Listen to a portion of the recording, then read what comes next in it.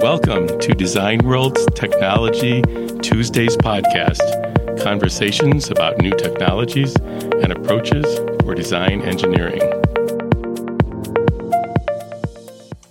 Hello, everyone. Welcome to Design World's Technology Tuesdays podcast. I'm Michelle Froese. In this podcast, we speak with Patrick Varley, the product marketing manager for mechatronics and robotics at Mitsubishi Electric Automation. Patrick is an automation industry veteran with more than 35 years of automation experience, including systems integration, robot and vision system supply and distribution.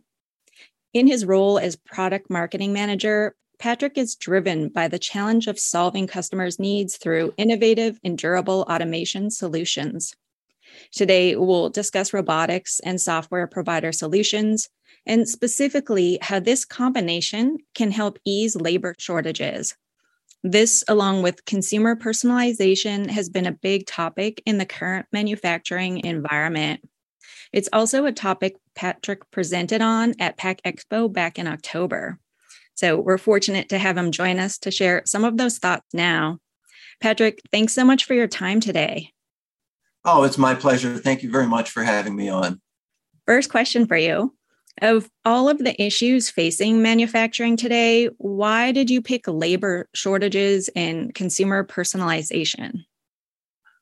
Yes, I picked these two topics because they have a lot in common. They can both be addressed through the use of robots, but how you implement your robotic automation goes a long way towards the success in mitigating these issues. You see, by themselves, robots really don't do anything. To get a system that could perform a task, you need hardware such as a base, safety, a gripper or end effector for the robot, and items such as these. Someone has to design the system, select the components, and put everything together. Finding a qualified person who has the time and experience to do this can be a real challenge. And when you get the system designed and the components all put together, you still aren't quite in production. You need software to tell the robot what to do, monitor and control the other components of the work cell, and to communicate with other systems in your facility. How you go about this will strongly impact the usability of your system down the road. And now that you have a working system in place, you'll find out how good of a job that you did when the inevitable happens. You need to make changes. And that's really when labor shortages and responding to changing consumer habits has its largest impact. Now, let's talk about how labor shortages can impact robotic automation. Certainly. Labor shortages cause a ripple effect in manufacturing, specifically a variety of near-term production issues. Frequently, manufacturers can't get enough people to staff a line or process, and they can't fulfill their orders. 22% of manufacturers have indicated that they're having a very difficult time hiring and retaining technicians, according to the Peerless Research Group.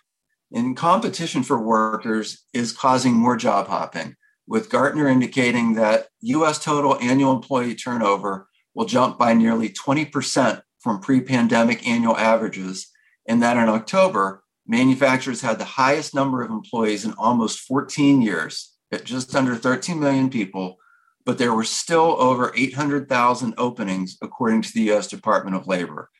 That equates to roughly a 6% shortfall in workers. This is putting manufacturers in a constant state of recruiting, replacing, and retraining. The cost of labor is rising too. It's up 5% for the year ending September of 2022, according to the Bureau of Labor Statistics. And as you can imagine, this increases the overall cost of manufacturing. And if these issues are impacting your suppliers, you may have to pay more for materials that you need to make your product. And there is the increasing likelihood that you might not get what you need when you need it. And even if you've implemented robotic automation in your facility, if you can't keep a steady supply of materials coming to it, whether they're purchased components or created in your facility, the ability to manufacture your product will be lessened. And again, the labor shortage impacts manufacturers in a few ways. It's hard to get and keep qualified workers, labor costs more, and there aren't a lot of engineers with automation experience left on staffs or available on short notice. And unfortunately, these issues don't appear to be going away anytime soon. And fortunately, the implementation of intelligent automation including robotics, at your ability and at those of your suppliers will increase the consistency of products, both in their quality and with their delivery. This is the goal, but getting there can be difficult. Those stats you shared are quite significant. I asked you initially about consumer personalization, but perhaps I should have asked you what it is exactly and why is it important? Thank you. Consumer personalization is something that we're all aware of, but a lot of people haven't quite put their finger on the definition yet. And what it is, it's defined as an individualized experience that is created on a specific customer request or order. For example, think about online shopping versus going to a store for some clothes. Previously, you went to a store, looked at what they had, and bought something if it was what you needed or close enough. The clothes that you saw were likely made quite a while ago, and you picked from a limited number of sizes, colors, and styles. When what you wanted wasn't available, you either bought something close or you left with nothing at all. With online shopping, you can customize your purchase in any number of ways and quickly move on to another provider if you don't like what you're seeing. Vendors can't keep an unlimited supply of every color, size, and style combination, so manufacturing is often called on to produce a custom, one-off order. And for those of us in the manufacturing industry, we know that traditional automation isn't set up for this type of production, and neither are most production lines that are manual. Most equipment and processes were designed for long runs of the same or very similar products. Customized variants were expected to take longer and cost more. Now, consumers want their exact combination of features, don't want to pay extra, and of course, we all expect our order to arrive on our doorstep in a day or so. As with the labor issues, this is a trend that isn't going away anytime soon. Newlogy indicated that 25% of online shoppers are interested in trying customization options. The implementation of flexible robotic automation will give you the best opportunity to respond to this change in consumer expectations. That online world has certainly changed a lot for us. So how widespread are these problems for manufacturers, Patrick? In a word, very. In a recent article by James Rice of MIT that appeared in the Material Handling Institute's online newsletter, he indicated that flexibility in reconfiguring the resources can be just as important as redundancy in building resilience. He also mentioned that organizations should invest in materials and production facilities that can be quickly reconfigured, and that changing production lines requires a workforce with multiple skills so that workers can be redeployed quickly. And again, going back to the labor shortage, this is quite a challenge. Thanks, Patrick. Can you share more now about Mitsubishi Electric Automation and how does it fit into all of this? Yes, for those of us not familiar with Mitsubishi Electric Automation, very simply put, we make the things that make things. Automation components and equipment such as servo motors, PLCs, HMIs, CNC controls, and of course, robotics. And one of the considerations that Mitsubishi has when we design our products is something that we call QPC, which stands for quality, performance, and compatibility.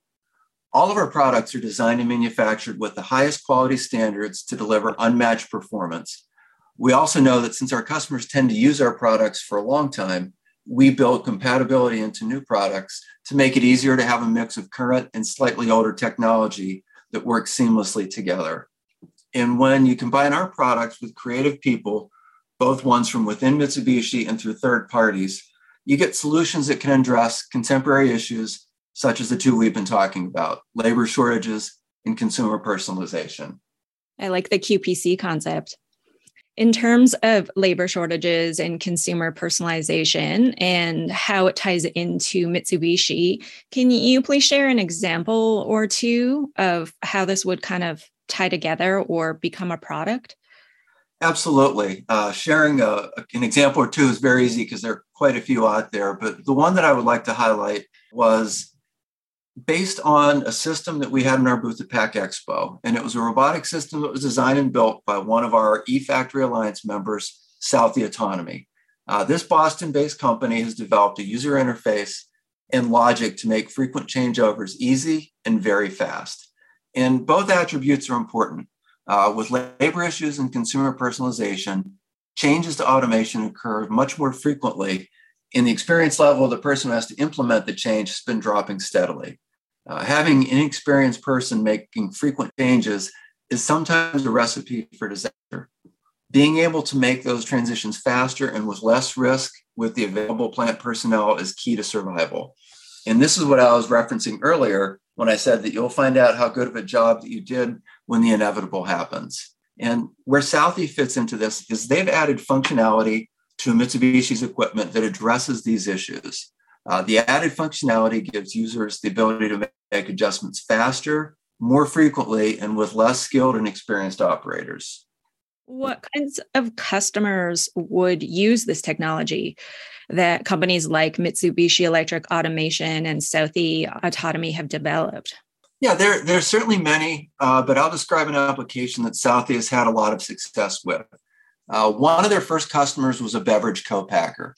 And for those of you not familiar with co-packers, one of the services that they provide is to make variety packs of beverages, such as a 24-can flat of soda that has 1 6-pack of each of 4 flavors.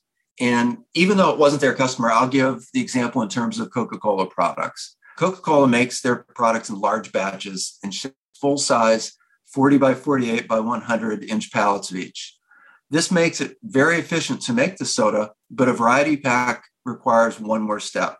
A co-packer would get pallets of Coke, Diet Coke, Sprite, and Cherry Coke, for example. The co-packer would then take 1 6-pack of each flavor, put together a 24-can mix pack, and ship that back to Coca-Cola, where it would go on to the stores. After making this for a while, they may need to switch to 36-can flats consisting of 3 12-packs of Coke, Coke Zero, and Diet Coke.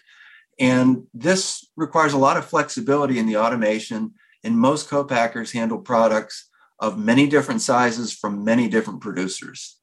Southie's solution allows the co-packer to change configurations easily, typically on a phone app that they developed, and very quickly. They can automatically change grippers to accommodate the new can configuration, for example, a 4x3 set of 12 cans, or even a 6x2 set versus the standard 3x2 6-pack they ran previously. By bringing down the experience needed for fast and easy changeovers, Southie and Mitsubishi are addressing both the labor shortage and consumer personalization issues. It sounds like flexibility is key. Do you have any other examples of solutions that address both labor and consumer personalization? Certainly. If we have time, I'd like to touch on 2 very briefly. One of the companies that we deal with is named Real-Time Robotics, and what they do is they add dynamic path planning and collision avoidance to our robots. The system constantly monitors the location of each robot in a work cell and makes adjustments to the path that each one is taking to optimize overall speed and to avoid collisions. This is all done extremely quickly in the background and without intervention or reprogramming. In years past, any change in sequence or timing caused the robot programmer to have to manually account for these changes, anticipate possible collisions, and adjust the programs accordingly. As you can imagine, this took a very high-level engineer quite a bit of time, and a high-level engineer and a lot of time are simply 2 things that manufacturers don't often have today. Also, there was no guarantee that the decisions that were made regarding a new sequence of operations created the most efficient runtime solution, or unfortunately, in some cases, even a safe solution. This could lead to less throughput and equipment collisions if all possible sets of conditions weren't accounted for. And with Real-Time Robotics' as a solution, you can adjust to single part manufacturing runs with no reprogramming. For example, you're making consumer products such as an air fryer. Your products are all similar, but there are some options and slight differences. In the past, what you do is you run in batches and change the programming whenever you change the version of the air fryer that you're making. Now, you simply inform the robot which options the part you're making requires, and the program that controls the robot is automatically adjusted to use the optimal path to perform the correct sequence without the risk of collisions. And it's very easy to see how this addresses both the labor issues and consumer personalization. And then finally, the last topic that I'd like to talk about, or the last way that you could approach this problem, is through the use of a pre-engineered cell. And many manufacturers have them, and at Mitsubishi Electric Automation, we have our own pre-engineered system that has primarily been used for CNC and machine tending, and it's called LoadMate Plus. And what it is, it's a pre-engineered building block that includes a base, robot, safety, and an HMI, and allows the manufacturer to get into production faster than if they had to design the entire system or find someone to do it, obtain components, and put it all together. We have a number of variants to the configuration, different overall sizes, robot options, safety options, and items such as those. And what the LoadMate Plus does is it eliminates the need for the user to have an automation design experienced staff in-house and find the time to put the system together. It's also been designed with forklift pockets so that it can be moved from machine to machine as production needs change. And as with the other solutions, it lessens the requirement that manufacturers of dedicated engineering and design staffs, is flexible enough to be quickly reconfigured for new applications, and it allows manufacturers to use the employees that they do have in other critical aspects of production. These technology advances are quite interesting and clearly useful and time-saving. Unfortunately, we're nearing the end of our time today, Patrick. I feel like I could keep asking you questions, but I will end with one. Is there anything that you'd like to add or share, or that I didn't ask you yet, that would help our listeners? Yes, and I hope you know that I'd be very happy to keep answering questions as long as you would ask them. But Thank you. One of the things that I'd like to leave our listeners with is always make sure you're working with industry-leading suppliers, such as the Mitsubishi Electric Automation, Southie Autonomy, or Real-Time Robotics. At Mitsubishi, our product marketing and business development teams stay on top of business conditions and trends, and we seek out companies such as Southie and Real-Time who can develop solutions using our robots and other automation products that address the issues facing manufacturers. This is one of the ways that we're trying to increase the value that we bring to our customers. And, as everybody's aware, we are in a period of great change in consumer habits and expectations. Techniques and technologies that have been successful for many years might not be as effective as they once were, and manufacturers have to be ready to pivot. Basically, the rules have changed, and companies must now adjust or get left behind. And I think that's probably a good place for me to stop, other than to say thank you very much for having me on today. Oh, thank you so much, Patrick. This has been most informative, and we'd love to have you here again on the podcast. So hopefully we can arrange it for a future date. To our listeners, we really appreciate your time and attention. To learn more about us, please visit Design World's website at designworldonline.com. And be sure to subscribe and share this wherever you listen to your podcasts. Thanks again for listening, everyone, and have a wonderful day. This has been a Design World Network podcast. Design World is published by WTWH Media.